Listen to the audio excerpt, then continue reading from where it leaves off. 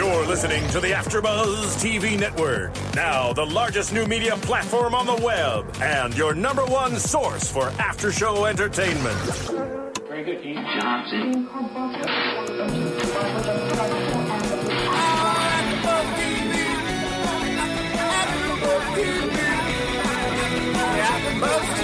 From the AfterBuzz Studios in Los Angeles, California, presented by Maria Menounos and Bing.com, and streaming live thanks to Akamai Technologies, this is AfterBuzz TV's Mad Men After Show. We'll break down tonight's episode and get you all the latest news and gossip. If you'd like to buzz in on tonight's show, you can buzz us at 424-256-1729. That's 424-256-1729. And now, another post-game wrap-up show for your favorite TV show. It's AfterBuzz TV's Mad Men After Show. Mad Men, Mad Men, Mad Men, Mad Men, Mad Men, Mad Men. Being is for doing. We are doing the Mad Men AfterBuzz After Show. I'm Joe Braswell. Happy Father's Day to all you fathers, especially you, Joe Sanfilippo. And happy Father's Day to you, Mr. Braswell. I'll take that. Thank you very much. I'm joined here by Joe Sanfilippo and Catherine Tulich. Hello. Glad to have you back. Thank you. And Matt Lieberman, glad to have him back. And Matt Lieberman, glad to have you back too. I was getting to you. How'd you guys go last week without us? We went just long and slow, man. Long and slow. Long and slow. Just like I like my coffee. I don't know. There's nothing good to say here. We did it, but we're doing it now. All four of us back. We're all back in town. I was in New York for a week, and you were somewhere, and then you had a comedy show. Had a show, yeah. And then you're... I don't remember. But whatever it was important. But we're here, episode 12, the penultimate episode of Mad Men. Ooh. The Quality of Mercy. The Quality of Mercy. Great season. I love this season. And it really sort of like it feels in some ways very uneventful. In some ways, if I look back, like nothing really happened except for maybe last week. But it's a good season nonetheless. Yeah. Definitely, there's movement on the business side. Everyone's been given the chance to evolve a little bit or to affect each other in new ways. Right. For every way that Don has kind of regressed in some of his behavior, especially with what happened last week with Sally, he's affecting the people in his life in new and more negative ways than he was before.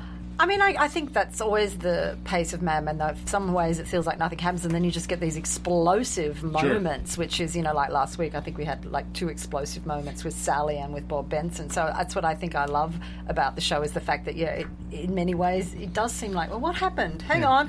Well, we started with an explosive moment this week when Ken got shot in the face. Yeah. That was really explosive, literally. Chevy, Dick Cheney, that was rough, man. I called it. I'm like, Dick Cheney. And boom. And there he was, and I thought he was dead. I'm getting a feeling Matthew Weiner really hates car companies. boy, he paints them. He's making those Detroit guys look like a bunch of meatheads. Yeah, not kidding. I don't know the reasoning behind that one. And it was awesome too, because after they shoot him in the face, they're like, "Oh shit!" Yeah, not like, "Oh my god, let me help you." More like, "Oh shit." Yeah. What do you say? They tried to stop for lunch? Oh, man, this is going to ruin the whole day. Right? Yeah. Oh, we broke it. We're going to have to get a new one. Right? We have to get a new toy. Yeah, he's like their toy. Yeah, he literally is, yeah. Poor Cosgrove. He's not having it. You imagine being so mad at a group of people that you're willing to walk away from that kind of money? Oh, you have to get shot in the face. Yes, but even now, getting shot in the face might do it. That's after they forced him to crash a car and ruined his leg. Oh, that's right, the leg. Yeah, he needs to quit Chevy before there's nothing left of him. He's going to be a father. He's got to be careful. What are you talking about, Flippo? Like, can you imagine having to do that? I guess. Can you imagine actually having to quit? No. I guess the question is like, what would it take for you? There's so much money involved. I don't know, it'd be tough. But I guess. I forgot about the car crash a little bit there. Well, Pete and Benson need to be careful, or they're going to be, broken men. Yeah. I don't know if Chevy's going to want to party with them as much. I think it's going to be. I don't know if they're going to want to party with Pete. He's not as fun. I mean, do you want to party with Pete? You want to party with Pete if he's paying for the party. Well, but Cosgrove's no freaking, he's no George Clooney. Did you see that boy tap dance? Hey, Hey, it's Kaylee Cuoco for Priceline. Ready to go to your happy place for a happy price? Well, why didn't you say so? Just download the Priceline app right now and save up to 60% on hotels. So whether it's Cousin Kevin's Kazoo Concert in Kansas City, go Kevin, or Becky's Bachelorette Bash in Bermuda, you never have to miss a trip ever again. So download the Priceline app today. Your savings are waiting. Go to your happy place for a happy price. Go to your happy price, Priceline. That man can tap dance. Yeah, but he's above it all, though. He's kind of milquetoast. Right. He doesn't care for that kind of stuff. He's happily married. He loves literature. He loves his writing. You know, at the end of the day, he just wants to go home and have a nice tea, probably. In one piece. Write some science fiction under a pseudonym that no one knows about. Exactly. Yeah. He doesn't care for the whoring and the shooting and the drinking and all that stuff. That's just his job. And ultimately, I don't think he cares about the money in terms of, I don't think that's an incentive for him. He's a creative person. He wants to write. He wants to write books and things. I don't think it's about and he's about the money. to be a father. Yeah. Well, you know, we see so that was what it was. We had more answers with Bob Benson, which we'll get to. Yes. We had a little more reveal with Don. A lot of interesting Don unraveling here. Mm-hmm. Well, not unraveling. Yeah, unraveling. Unraveling and coming back together. Yeah, too. yeah. Sort of coming back together in a very Don way. We had a definite Peggy Chaw. Better understanding what their relationship is going on, and we had some Sally, a lot more Sally. Yeah. I gotta say, Sally scares me every time she appears on the screen. There's something about, you know, when Sally's on the screen that I get filled with this feeling of dread. I said this last week. Remember that movie called The Bad Seed? Sometimes she reminds me of the girl in The Bad Seed. Just so that sort of sweet. Maureen, what's your name? Behind. Yeah. Look at you pulling Bad Seed references. But no, Kiernan Shipka has like this kind of like sad, quiet, like vulnerability to her, and there's sort of this feeling of innocence continually lost. Well, it's just something about there's something very conniving behind all that. But there's something about when she. I don't mean conniving's not the right word, but I mean there's this manipulation behind her too, that she manipulates people around her when she can. Yeah, when she got Glenn to beat up Rolo, you saw the smirk of satisfaction on her face. Well, it's a very Betty Draper moment. I don't think she started. I think it was a discovery on her part. I don't get the vibe that she started that fight because she wanted to see what happened. I got the vibe she started the fight because she was pissed. Yeah, right. Of course. But then in the middle of the fight, she's like, "This is awesome. Right. I can make these guys that's do what things." I mean by it was a very Betty Draper moment in that she's like, "Oh yeah, like this is the seeds of manipulation." It was a moment of she was discovering her inner Bettiness. Yes, her potential to Betty. If we can turn Bettying into a verb, right? What I was saying though earlier about Sally is that I'm filled with these feelings of dread every time she comes on the scene on the screen. Something about, you know, when she's on the screen, the way they play it out. I mean, I feel like something bad is going to happen to her. Well, I don't know what this is. It's like, I don't know if it's the relationship with Don. I have this literally like something bad is going to happen to her. Even today, I'm like, is she going to overdose? Is she going to, like, what's going to happen? Maybe in about 10 years' time. Oh, my God. I have a question, Joe. Have you always felt this way, or have you felt this way since the Grandma Ida incident? I think I've always felt this way. I think I felt this way because I feel it's something about the relationship. Because that was very scary. Oh, no, of course. But that's a perfect example of, like, that was a direct, like, okay, she's in jeopardy. But I think it's something about the relationship between Don and his kids, specifically Don and Sally, who, like, she seems to be the only one who gets him and understands him. But when they're together or in close proximity, I just get this feeling that there's a disconnect there that allows Sally, I don't know what it is. Like, she's like not under the protection of her father. Well, she's not under the protection of anybody because all of the adults on this show are very, very selfish. Right. No one's watching out for these kids. Well, exactly. So when I see Sally alone doing stuff by herself, like discovering things, she's really smart. I'm like, what's she gonna do? Oh yeah, like when she and Glenn went to the museum last season. Yeah, everything. Like exactly. It's a perfect example. I'm like, what's gonna happen to Sally? But then also she played Megan and her mother off too. Was it last season? Yeah. I mean, she's done some. Yeah, she's done. She's pushing boundaries, but like we've watched her grow up, and I think that's part of what makes us so anxious when we watch her. Sure. Is, you know, like we've seen her on this show now. You know, for 6 years. She started on the show when she was 7 or 8 years old, probably in the pilot, 7 years old or even younger. and like to watch her grow up and face a world that is continually more dangerous and confusing, and the laws and social rules are continually breaking down. Maybe it's from the moment when she had the cleaning bag over her head and they were playing Spaceman. Exactly. Maybe that was the moment I thought, like, oh no! Right, but that is, small potatoes compared to, I got really, really scared when the girls are like, oh, you're not allowed to talk anymore. Yeah. And I was like, what kind of sick, twisted shit are these girls going to get up to? Sally kind of turned that around. This is we'll get to Sally later. I don't want to step on our Sallys here, but I just say I felt filled with dread again when I saw Sally. For whatever. We'll get to Sally in a second, but go ahead, Joe. I think that we're overblowing the Sally thing. I think Sally's doing nothing new under the sun, nothing particularly unique about her situation. It's just different from maybe the way we grew up. I mean, but when I was 14, I sure as hell got drunk. And Did you? I absolutely Speak for did. yourself. That explains so much. I haven't stopped, and it's been a wonderful ride.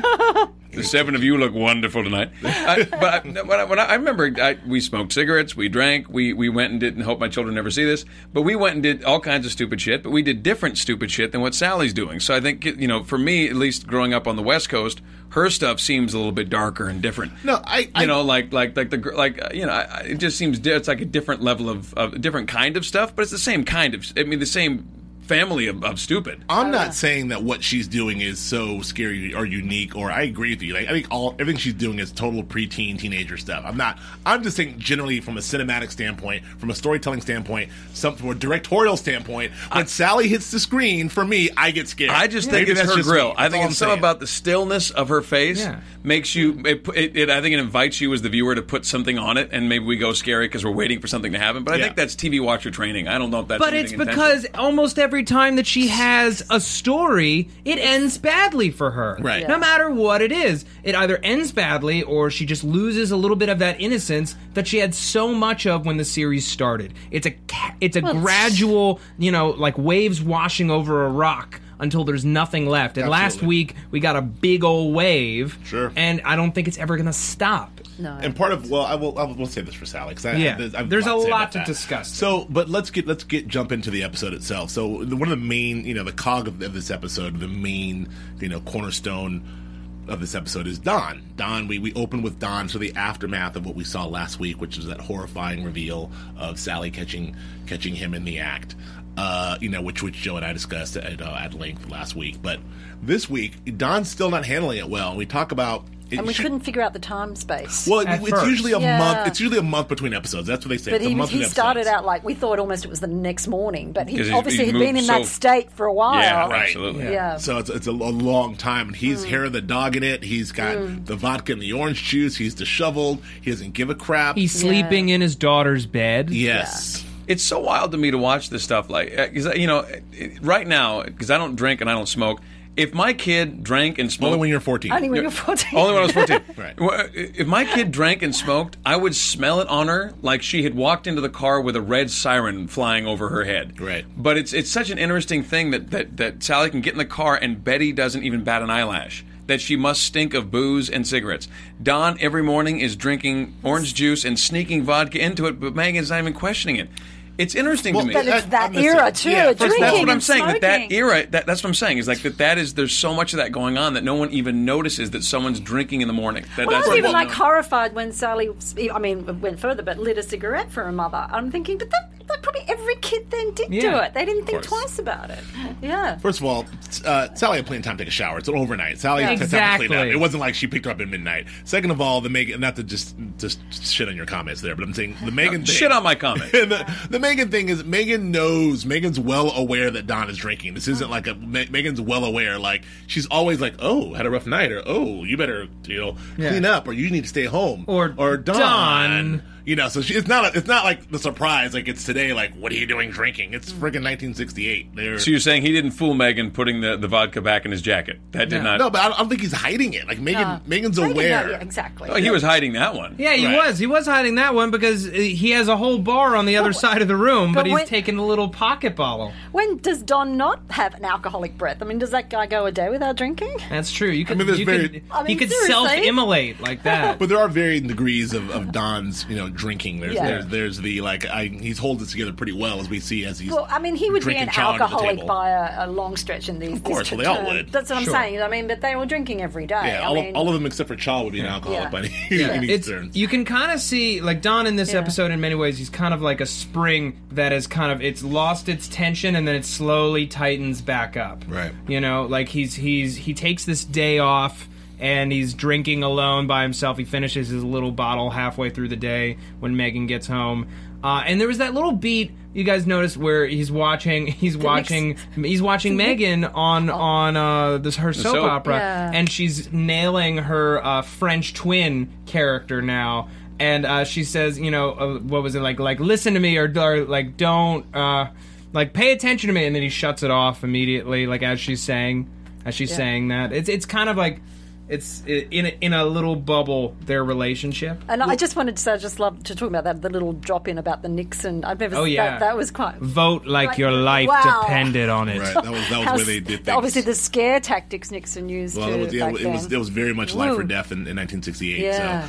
So we see Don, he wakes up, he's there, he's having a rough time, but what I want to talk about is the exchange he had with Betty when we found out. Yeah. That, and that was, to me, the most telling Don Draper moment, in a while, in that, Betty's sort of oblivious, obviously telling him, like, it concerns Sally. And he's like, sits up, like, what about her? What happened? Can I just say, there's so many moments this episode where people thinking they're about to say something. Yeah. And then it's very something well else. Yeah. Very well done. There were so many of those moments in Right. this episode tonight, which were just extraordinary. And which are great tricks to play on the audience. And I'm always this dread of... What are they going to say? Yeah. I'm never a fan of when the writing of the directing sort of manipulates the viewer, but they do it so well here. Yeah. It's like we're so manipulated, but it was done so well. But in this instance, they have that phone call, they have that conversation, and she once Don finds out it's about the boarding school, he's like, I mean, I'll pay whatever it costs. I'll pay for it. Like that, it's almost a relief to him. But this speaks to the whole thing. Everything with Don is a transaction. This is, again, some of my colleagues at Grant and I talk about this. But Don, even all the way back to when he talked about Peggy, when he's like, you're getting paid for it. Everything Don, I don't know if it's the growing up in the whorehouse, but it's more and more you see everything with Don is like, I do this, you give me that. Even last week, even the whole notion of him. We didn't talk about this, Joe, but the whole notion of him doing the favor for the Rosen's son, like that was a transaction in itself. That was sort of like maybe him wanting to ingratiate himself to Sylvia. That was all. I mean, he kind of knew that maybe that was a way to get to her. That didn't occur to me until a week later because we just saw the episode. But like, again, if you look back, everything with Don is like, I do this to get this. I'll pay whatever it is to get that. And even with her own daughter, like, okay, whatever it costs, I'm not for this. She doesn't want to come here, but whatever it costs, I'll pay for it. And then at the end, he still can't get himself to mutter the words to her, to relay it to her. Like, tell Sally that tell Megan and I miss her. I mean, how hard is it to say? He couldn't even say he found it hard to say he's that playing, I missed her. Not even directly. He's playing a dangerous game though, because he doesn't want to open up the can of worms with Sally one way or the other. I mean, he's just terrified that Sally's going to say something. I mean, so much of that whole conversation was just total fear. Yeah. And I, you got to think in his calculus, he's going, okay, well, tell her that Dad. No, it's better if it comes from Megan. Megan, we both miss you, but don't think too much about me, because if you think too much about me, it might make you angry enough to tell Mom what happened. Sure. So just think enough to realize that we miss. That's all, though. Yeah. Well, you have to take into account. Remember his little soliloquy about realizing the day that he loved his son, that he had never really loved his kids, and then all of a sudden he realizes that he loves Bobby because he sees himself in him. This is the first time that we really see him racked with feeling over Sally for anything.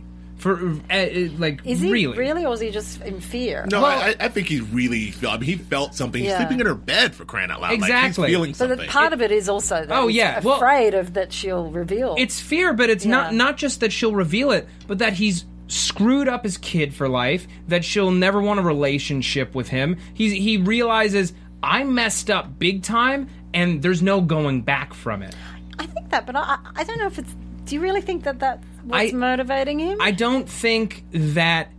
I think it's more like, oh my God, I got caught. I think it's more complicated than that. All right. I think that he's realizing, you know, this has consequences. With people, with adults, they can fall in and out of your life. And he has had enough adults that he has abandoned or that have left him that he doesn't need to care about them. But his kids are forever.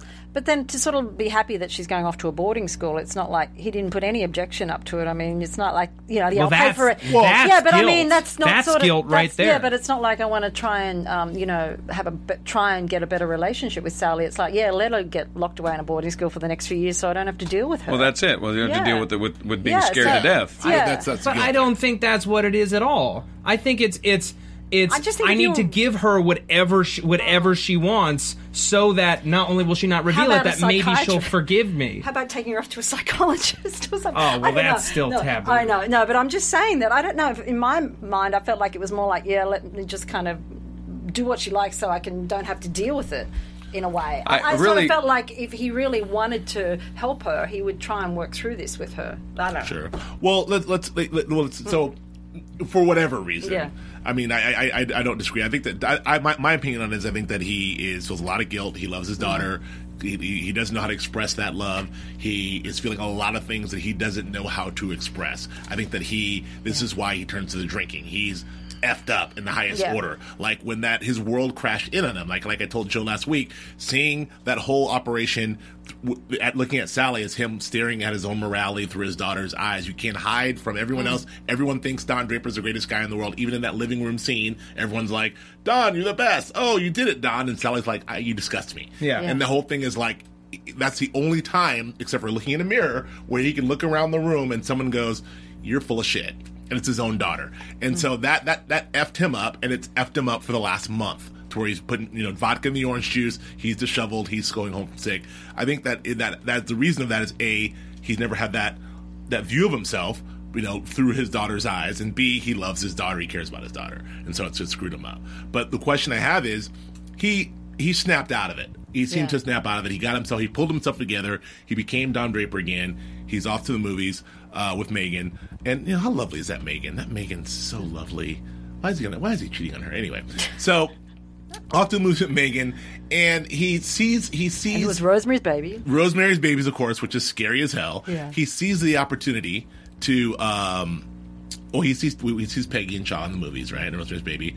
And then we all sort of see his wheels turning there. We don't know what's happening, but we see the looks. He's up to something. Oh, we know what's happening. Yeah, we don't know. What I mean by that is, like, we know that he sees this whole situation with Peggy and Shaw and is like, this is not, I don't approve of this. Is he jealous of this? Is he not approve of this? Is he looking at the opportunity to stick it to Shaw?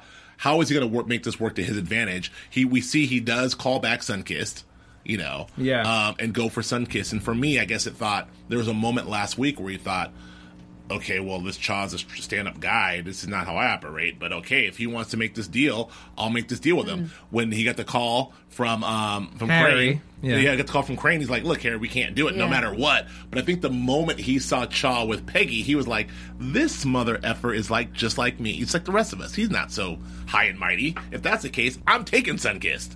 And so that's why I interpreted it. I don't know. What do you think his motivation was? Well, I always think with Peggy, he feels a little possessive with her, so he gets a little more, I think when things happen with Peggy, you know, not that they ever had a relationship, but he kind of feels a possessiveness about Peggy. Well, was this more about Peggy, or was this more about his thing with Chaw? Well, that's what I'm saying. So in a way, I think part of it is he wanted to get back at Chaw, but also like to really kind of go, I know what's going on, okay? I know what's going on. Right. Yeah, and I sort of feel it's a little bit of that, because of the way he feels with Peggy, that he's in a way that, not she's his, but, you know, he was the one that guided her in the beginning and that. And I don't think, you know, he just didn't want to see this happen. So I felt the Sunkissed thing was a little bit, you know, it was a little bit also about that as well, not just, you know, this is good for business. I think it was his ego on both counts. Yeah. You know, it's his ego when it comes to Peggy and the fact that he fostered her and that, you know, he gave her shot and that, you know, she's pulling Don Draper moves now. And, you know, the fact that he kind of felt cowed by Ted's morality in last week's episode, and to see that he's not perfect, he's pushing back against it. He's showing Ted, you know, you're not so great, because Peggy keeps reminding him he's a good man and you just can't stand it, and he's like, he's not so good. He's just not in love so with virtuous. You. Yeah, he's not so virtuous. He's just in love with you. And that was his moment. That to me was his moment when he thought, like, he thought Chaz is above reproach. He's this virtuous guy, but when he saw him in the movie theater, he's like, this guy is not so virtuous. Yeah. He's just a regular effing guy. Yeah, and therefore he's fair game. Right. And I can do what I want because I'm Don Draper. Damn it. So we had that. So we had that moment. He took Sunkissed. He confronted Cha with it. He knew exactly how to play it. He knew that both Roger Sterling and Cutler would be thrilled. So this moment with the accounts guy's like, great, $8 million. What's it to say no to? But then he played it perfectly. He saw the whole budget thing happen. But then at the very end, he pulled that stunt where he did a Don Draper and let everyone let the two of them know in the room. They squirm. Yeah. And then flipped it around, which is just a testament to me on how Don really commands a room and really commands like his clients. I mean, the fact that he has the confidence to let that whole thing play out, let Ted sink, and then not only save it, but save it in a way where he calls them out and then still saves it. Yeah. That was just that was another brilliant Don Draper moment. Well, it worked on every level for him because he got to reassert himself. He did. He's not wrong though. He did save them because he's right. Ted was not seeing clearly, and the whole thing was going sideways. But the worst part about it is how Peggy was personally attached to it, and how Peggy could see that Clio award, and it was Peggy's idea, and it was Peggy's drive, and it's not Peggy's anymore. It's Frank Gleason's. Yeah. Well, he was punishing just took it away. her. Yeah, absolutely. Just took it away from her and gave it to a dead guy. A lot. He did a lot in that. Yeah, he did a lot in that one. But in that one boardroom scene, he saved the deal. He ingratiated himself with the client. He let Ted and Peggy know who's boss. Yeah. He also took it away from Peggy. Like, he did a lot with just one stroke of the Don. Well, he was punishing her in many ways. Because if you go all the way back to the pilot, when she put her hand on his and she kind of made a move on him, and he was like, "Don't do that." It's almost in a way, I taught you this lesson before. Don't screw around with the people at work. Don't screw around with your boss. You messed up. You didn't listen to me. Now you get punished, and you don't get your Clio, no matter how good the work is. Speaking of good work, yeah, we've done some good work here at AfterBuzz. Yes, that's true. So many of our listeners and viewers out there may know that Maria Menounos and Kevin Undergaro, who created AfterBuzz TV, made a movie called The Adventures of Serial Buddies that was out in theaters a few months ago. It is now available on demand and on iTunes for $4.99 to rent and $5.99 to own. For many of you out there, we at AfterBuzz love giving you excellent free content. Over 60 shows a week, all about your favorite TV shows. And many people have asked, what can we do to give back? And one way that you can give back to us and help support AfterBuzz and keep us going and keep us providing you with the same great free content is to check out this movie. It's a really funny movie.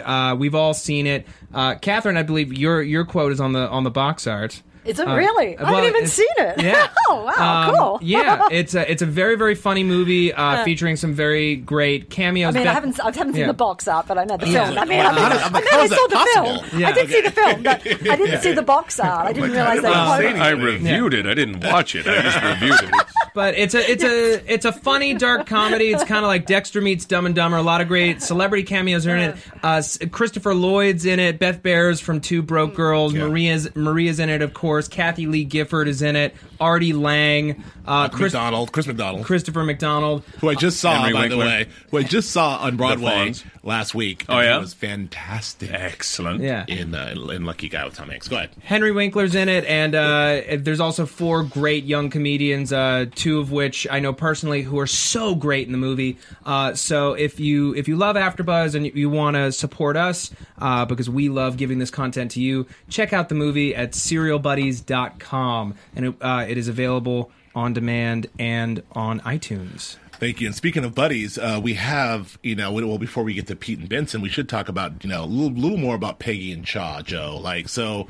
the romance seems to be on and popping, right? I mean, well, first of all, is there a romance But or is is it it just actually- yeah, because is there a it's- flirtation or is it a romance? I think there's a thing that can happen. There's a dangerous place that any marriage can kind of float into, and I think Ted's has kind of slid into it, where you're connecting more with someone at work that shares your interest, that is moving in your same circle, and you're connecting more with that person, and that person is exciting you intellectually and as well as physically. And I think with Peggy, she's a lovely lady, but she's not a bombshell, And so I think with her, what she does. Speak for yourself. Yeah, wait. I love you. What I love. Wait a damn Do minute not now. mention this next week. Yeah, I dare you. No. I dare you. I'm saying she's not. She's the girl next door. She's not Ginger. She's Marianne. Sure, fair enough. That's all I'm saying. Don't get to make your a big point. production out of it. Too late. What I'm saying is that she intellectually stimulates Ted, and I think they get each other in a It's way like it's like me and you.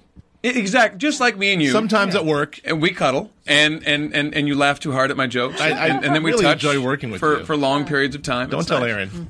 But I think that's kind of what's going on, and that drift in Ted's marriage is. I don't get the vibe that he's prepared to do anything else about it, but I think that's drifting in that direction now, and that drift I think is taking it. I think it's catching him unaware almost, because I don't get the vibe that he's kind of like that guy, quote unquote. Well, and so so you're telling me that, and I want to scroll on them real quick. So we're kind of crunched on time tonight, but you're telling me, in your opinion, that they have done nothing yet. I think. I don't think they have. No, I'm pretty sure they've been to the movies together. Like it feels. Yeah, but they didn't live together. Okay, But at the same time, you look at how when they were showing Don the ad, how he took Peggy by the waist. There was a touch there, a very intimate touch. Well, I'm going out on a limb here. I think because it is real feelings there, I think there is kind of perhaps real love there. That I don't think they have done anything. Oh, okay. I don't think they have. This is not betting, and this is why I'm a little bit mad with Don, because he's assuming that. Oh, okay. I'm actually a little bit mad with Don's vindictiveness in this, because he's assuming that they're, like he would do, just jump into bed with a colleague or whatever. The one thing. Go ahead. Yeah, but I actually think there's perhaps real feelings between these two. And there is a certain there's a certain kind of energy that they kind of have that has that anticipation and that almost like high school. It feels almost high schooly, like it's there's a giddiness. Yeah. And I like I said, I don't feel like it's gone there yet. No, I feel like it's kind of sure not. It hasn't. Okay, well that's fair enough. But the one thing I did forget to mention about Don is that he did break that whole thing up. But here's the thing about Don: he's almost always right. I think when he had that speech to Cha about you're embarrassing yourself. I mean, he's right, and he's very good. He's very good at jumping on that moral high horse when he's obviously like the most amoral guy on the planet. Right. But he's very good at like telling people, looking down his glasses, looking down his nose at folks, telling me, you effed up, you're full of crap. When he is, but you know what? He's always right, and maybe he knows it so well because he's been there. He's that guy. Yeah, he recognizes. I think it he was right to Peggy, and when everything he said to Peggy was correct, everything he said to Cha was correct. I think Peggy's emotions and feelings were probably right, but I mean, Don's not wrong here, which is kind of weird and ironic, obviously. Yeah. So I'm sorry. Go ahead, Peggy and Cha. I just want to. I know we're crunched for time, but we had a lot moving on the Benson front this week, and I want to make sure that we give it the time that it deserves. Let me just say this. Let me in connection with Peggy and Cha, and Cha getting obviously clouded, his judgment being clouded by his feelings right now, and how much he and Peggy are personally gelling. He's losing the ability to find out whether or not her ideas would gel with the general populace, because he likes them so much, and they seem to be vibing so much together. So they're vibrating on the same frequency, and that's too much, which is what is screwing up his ability to reason whether or not she's going to be vibrating with the rest of the universe. And I just wanted to make sure we toss that in there right. Okay, fair enough. All right. Okay, so Benson, huh? Benson watch. Okay, so we disbanded. Haven't we got a theme for that yet? No, we don't, and we should. We disbanded Benson Watch a few weeks ago. Definitely premature. Last week, huge reveal. Benson came on to Pete. Very subtle way, but his feelings were deep. Or so they seemed. Now, Pete comes back in a big way. He kind of handled it gracefully last week, I thought. But this week, he's disgusted. He tells Bob that he's disgusting, he's a pervert. And that he doesn't want to. He wants to take Chevy from Ken, but he doesn't want to do it with Bob. He doesn't want to share a hotel room with him or anything like that. And Bob's definitely hurt by all this. But there was that great moment after the meeting where Pete comes out and he shakes his hand, and Bob, for a second, drops the facade, and he, like the predator eyes come on, and he's like, you need to watch what you say to people. Congratulations! Oh, this guy! Wow! That was the Bob Benson that you've been looking for all season. You were that was like... That was the Bob Benson I've been looking at all season. Okay. Yeah, that was... The real Bob Benson was revealed in that moment. It was very Primal Fear Ed Norton in that moment. Exactly. Bob Benson, the say anything, do anything, social climber, fraud, essentially. And we get that confirmed this week. Pete reaches out to Duck, and Duck digs into his history for $1,000. Nice job there, Duck. It's a big payday in 1998. Let's be real, dude. That's about $10,000 real money. That's a nice payday. And we discover that Bob is not the finely schooled guy that many people think he is. Working business. We got that clue a few weeks ago, but he's very, very good at putting it on. And he spent 3 years at Brown and Harriman, his last job. Brown Brothers Harriman. At his last job, basically as a manservant to one of the executives, and everybody knew what was going on between the two of them. Manservant. Yes. So Pete takes in this information, and he's like, I've dealt with this before. Because back in season 1, when he was fighting Don Draper, the fraud, and he lost big time, and he's been paying for it ever since. He's never had the level of zest or potential that he had in season 1 when he was a villain, but, he had the potential, he thought, to be a big name in this company, and he is continually, hammered away at by everybody else.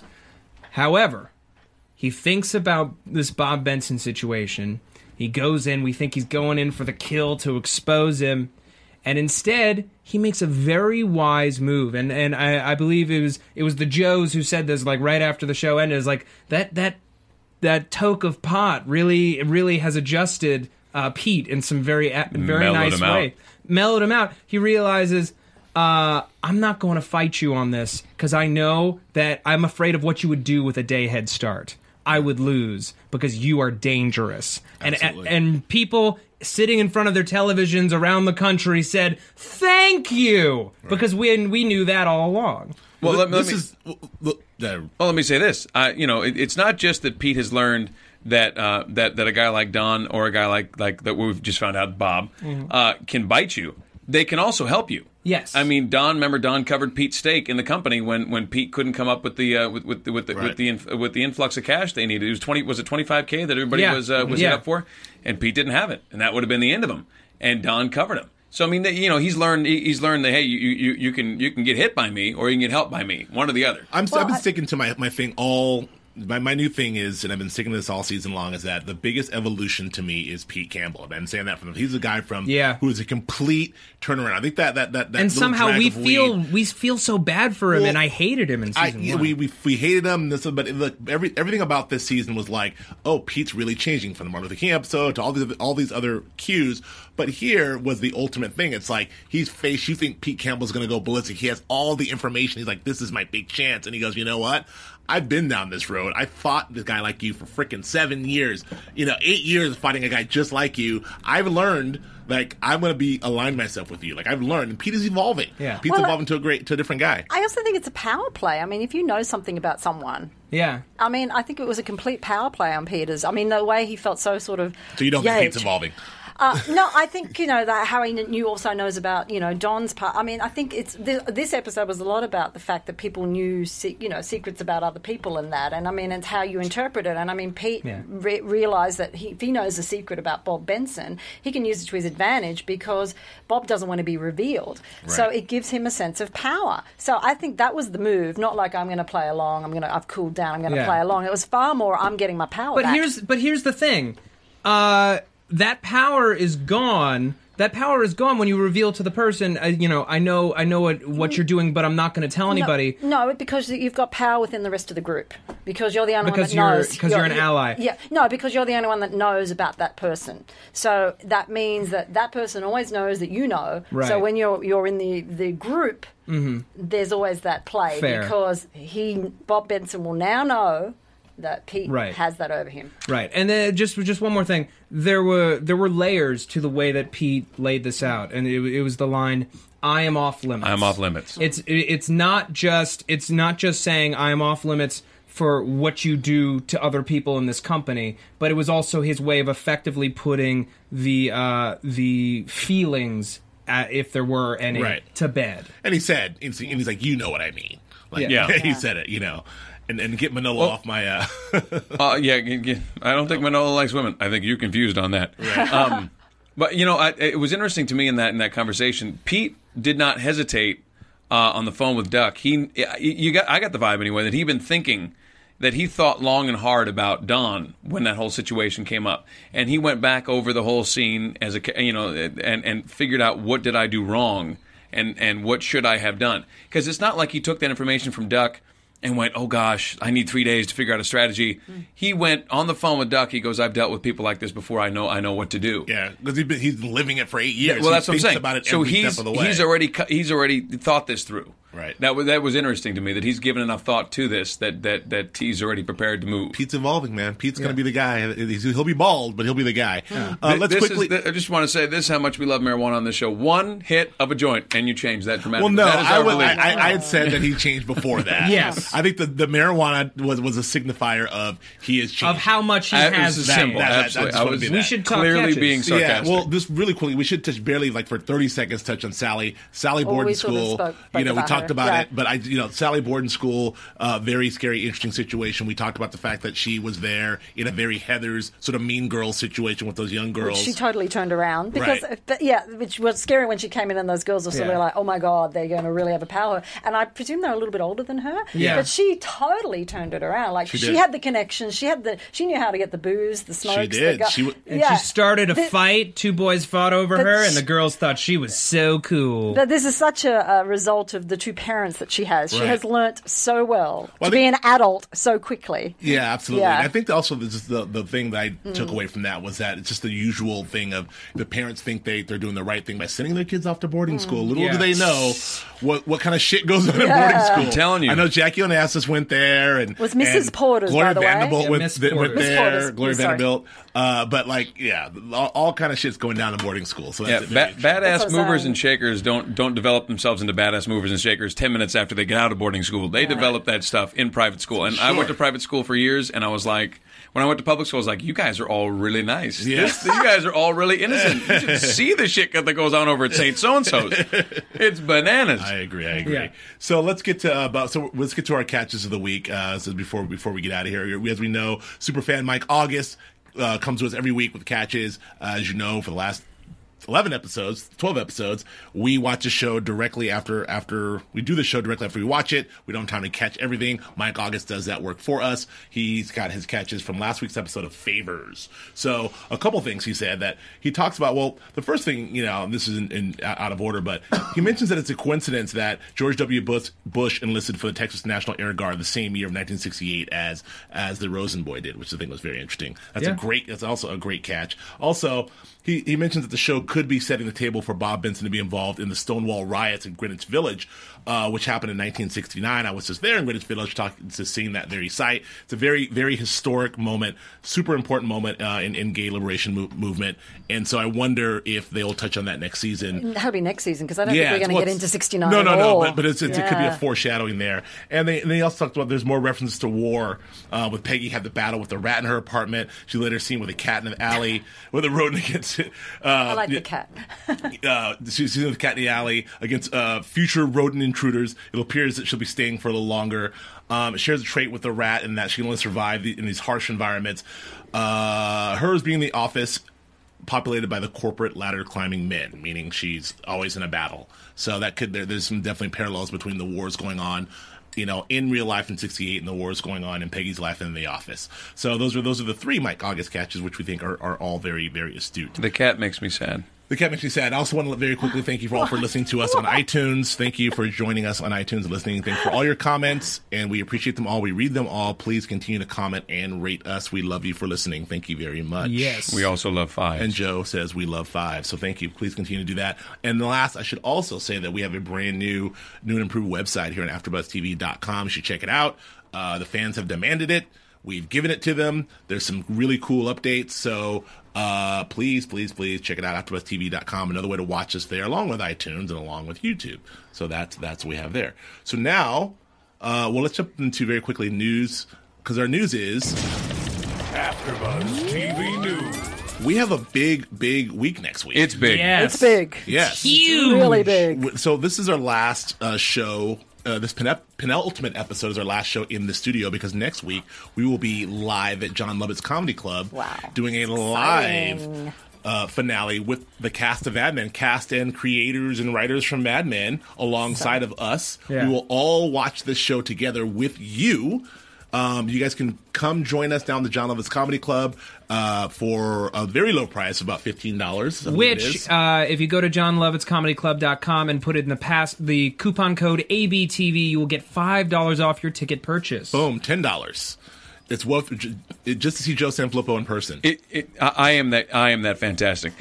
If you guys, seriously, if you're Mad Men fans and you're in the LA area, this is the best thing you can do next Sunday. You are going to have all kinds of people from the show. We can't even tell you how huge they are. They're big. They're big. And it's a small theater. They'll be right there, and you get to watch the episode with us, and then there'll be Q&A afterwards, and it's going to be fantastic. And we can't say who's all going to be there, but a lot of Might people possibly be your favorite character, Yeah. so you have to be there. But we can't say the big man himself will be there. Yeah. We The are big man beyond will be there. excited. Yeah. So that's what we'll say for that. So thank you, and hopefully we'll see you next week. Other than that, let's get into predictions. Predictions. And now, your AfterBuzz TV predictions. What do you got for me, Joe Sanfilippo? I sense some more trouble on the horizon with Peggy and Don. I don't know. I don't know that Peggy's going to quit. I don't think it's going to go that way. But there's going to be some fireworks between them, because he's really pissed on her chips. I mean, that's a really rough thing he did today, in every way for her. And that cat from last season.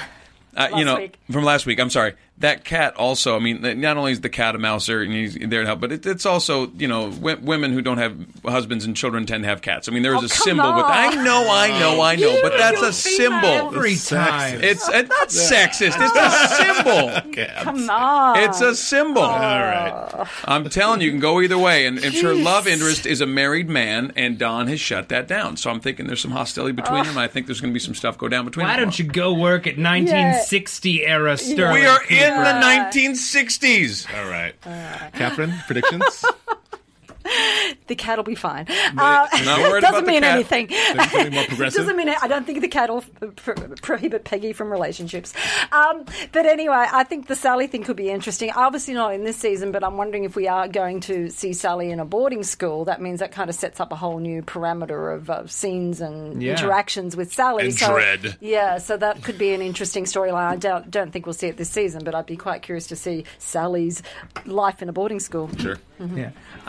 I think we haven't gotten a significant Megan and Don development all season, really. So I think something's got to blow up there next week, something significant. And I'm wondering if she finds out about the affair, is there divorce talk? I think we're going to see some fireworks on that front next week. And Matthew Weiner did dispel the rumors, the Sharon Tate rumors, so we know that. He said no one dies, which we thought Cosgrove died, but he did not die. So no one dies. Yeah. Next week, I have no idea what to happen, but I do like in the previews they showed us nothing from next week, which I was very less cool. than nothing. So I'm very, very excited. I've got nothing. I don't have a prediction. I just want to. They're like, look at a bunch of clips from old episodes. All right, moving on. Yeah, very, very well cut, mysterious clips. Joe Flippo, where can we find you? You can find me on the Twitters at Joe Flippo, JoeFlippo. You can also find me here with Joe Braz covering Hannibal on Thursday nights, and we have our big finale this week. And you can also find me in Escape from Planet Earth. Go ahead and check that movie out. It's really cool, and it's out on DVD now. Okay. Yep. What are you in that? Oh, I'm one of the bad blue dudes. Yeah. Okay. Just like in real life. Catherine, where can we find you?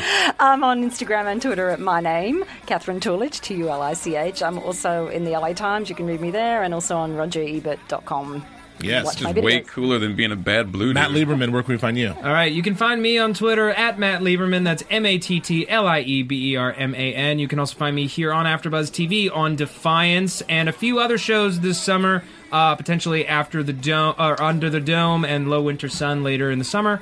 And you can find me if you live in LA and you like live comedy. I perform at the IO West Comedy Theater the first Sunday of every month as a member of DJ Fawcett. IOimprov.com/West. Nice. I'm Joe Braswell. You can find me on Twitter at Joe K. Braswell. And also here with Hannibal with Joe Flippo, as you mentioned. Big finale week this week. We have a lot of very special guests coming in this week to commemorate the finale of Hannibal. So please, all you Hannibal people, listen to that. Also, you can find me on Grantland.com, ESPN's Grantland.com. I have a few mini documentaries coming out. And that's it. Extra in here, and I love you all. We'll see you next week at John Lovett's Comedy Club. Woo! See you there. From Bing.com, executive producers Maria Menounos, Kevin Undergaro, Phil Svitek, and the entire AfterBuzz TV staff, we would like to thank you for listening to the AfterBuzz TV network. To watch or listen to other after shows and post comments or questions, be sure to visit AfterBuzzTV.com. I'm Sir Richard Wentworth, and this has been a presentation of AfterBuzz TV. Buzz you later. The views expressed herein are those of the hosts only and do not necessarily reflect the views of AfterBuzz TV or its owners or principals.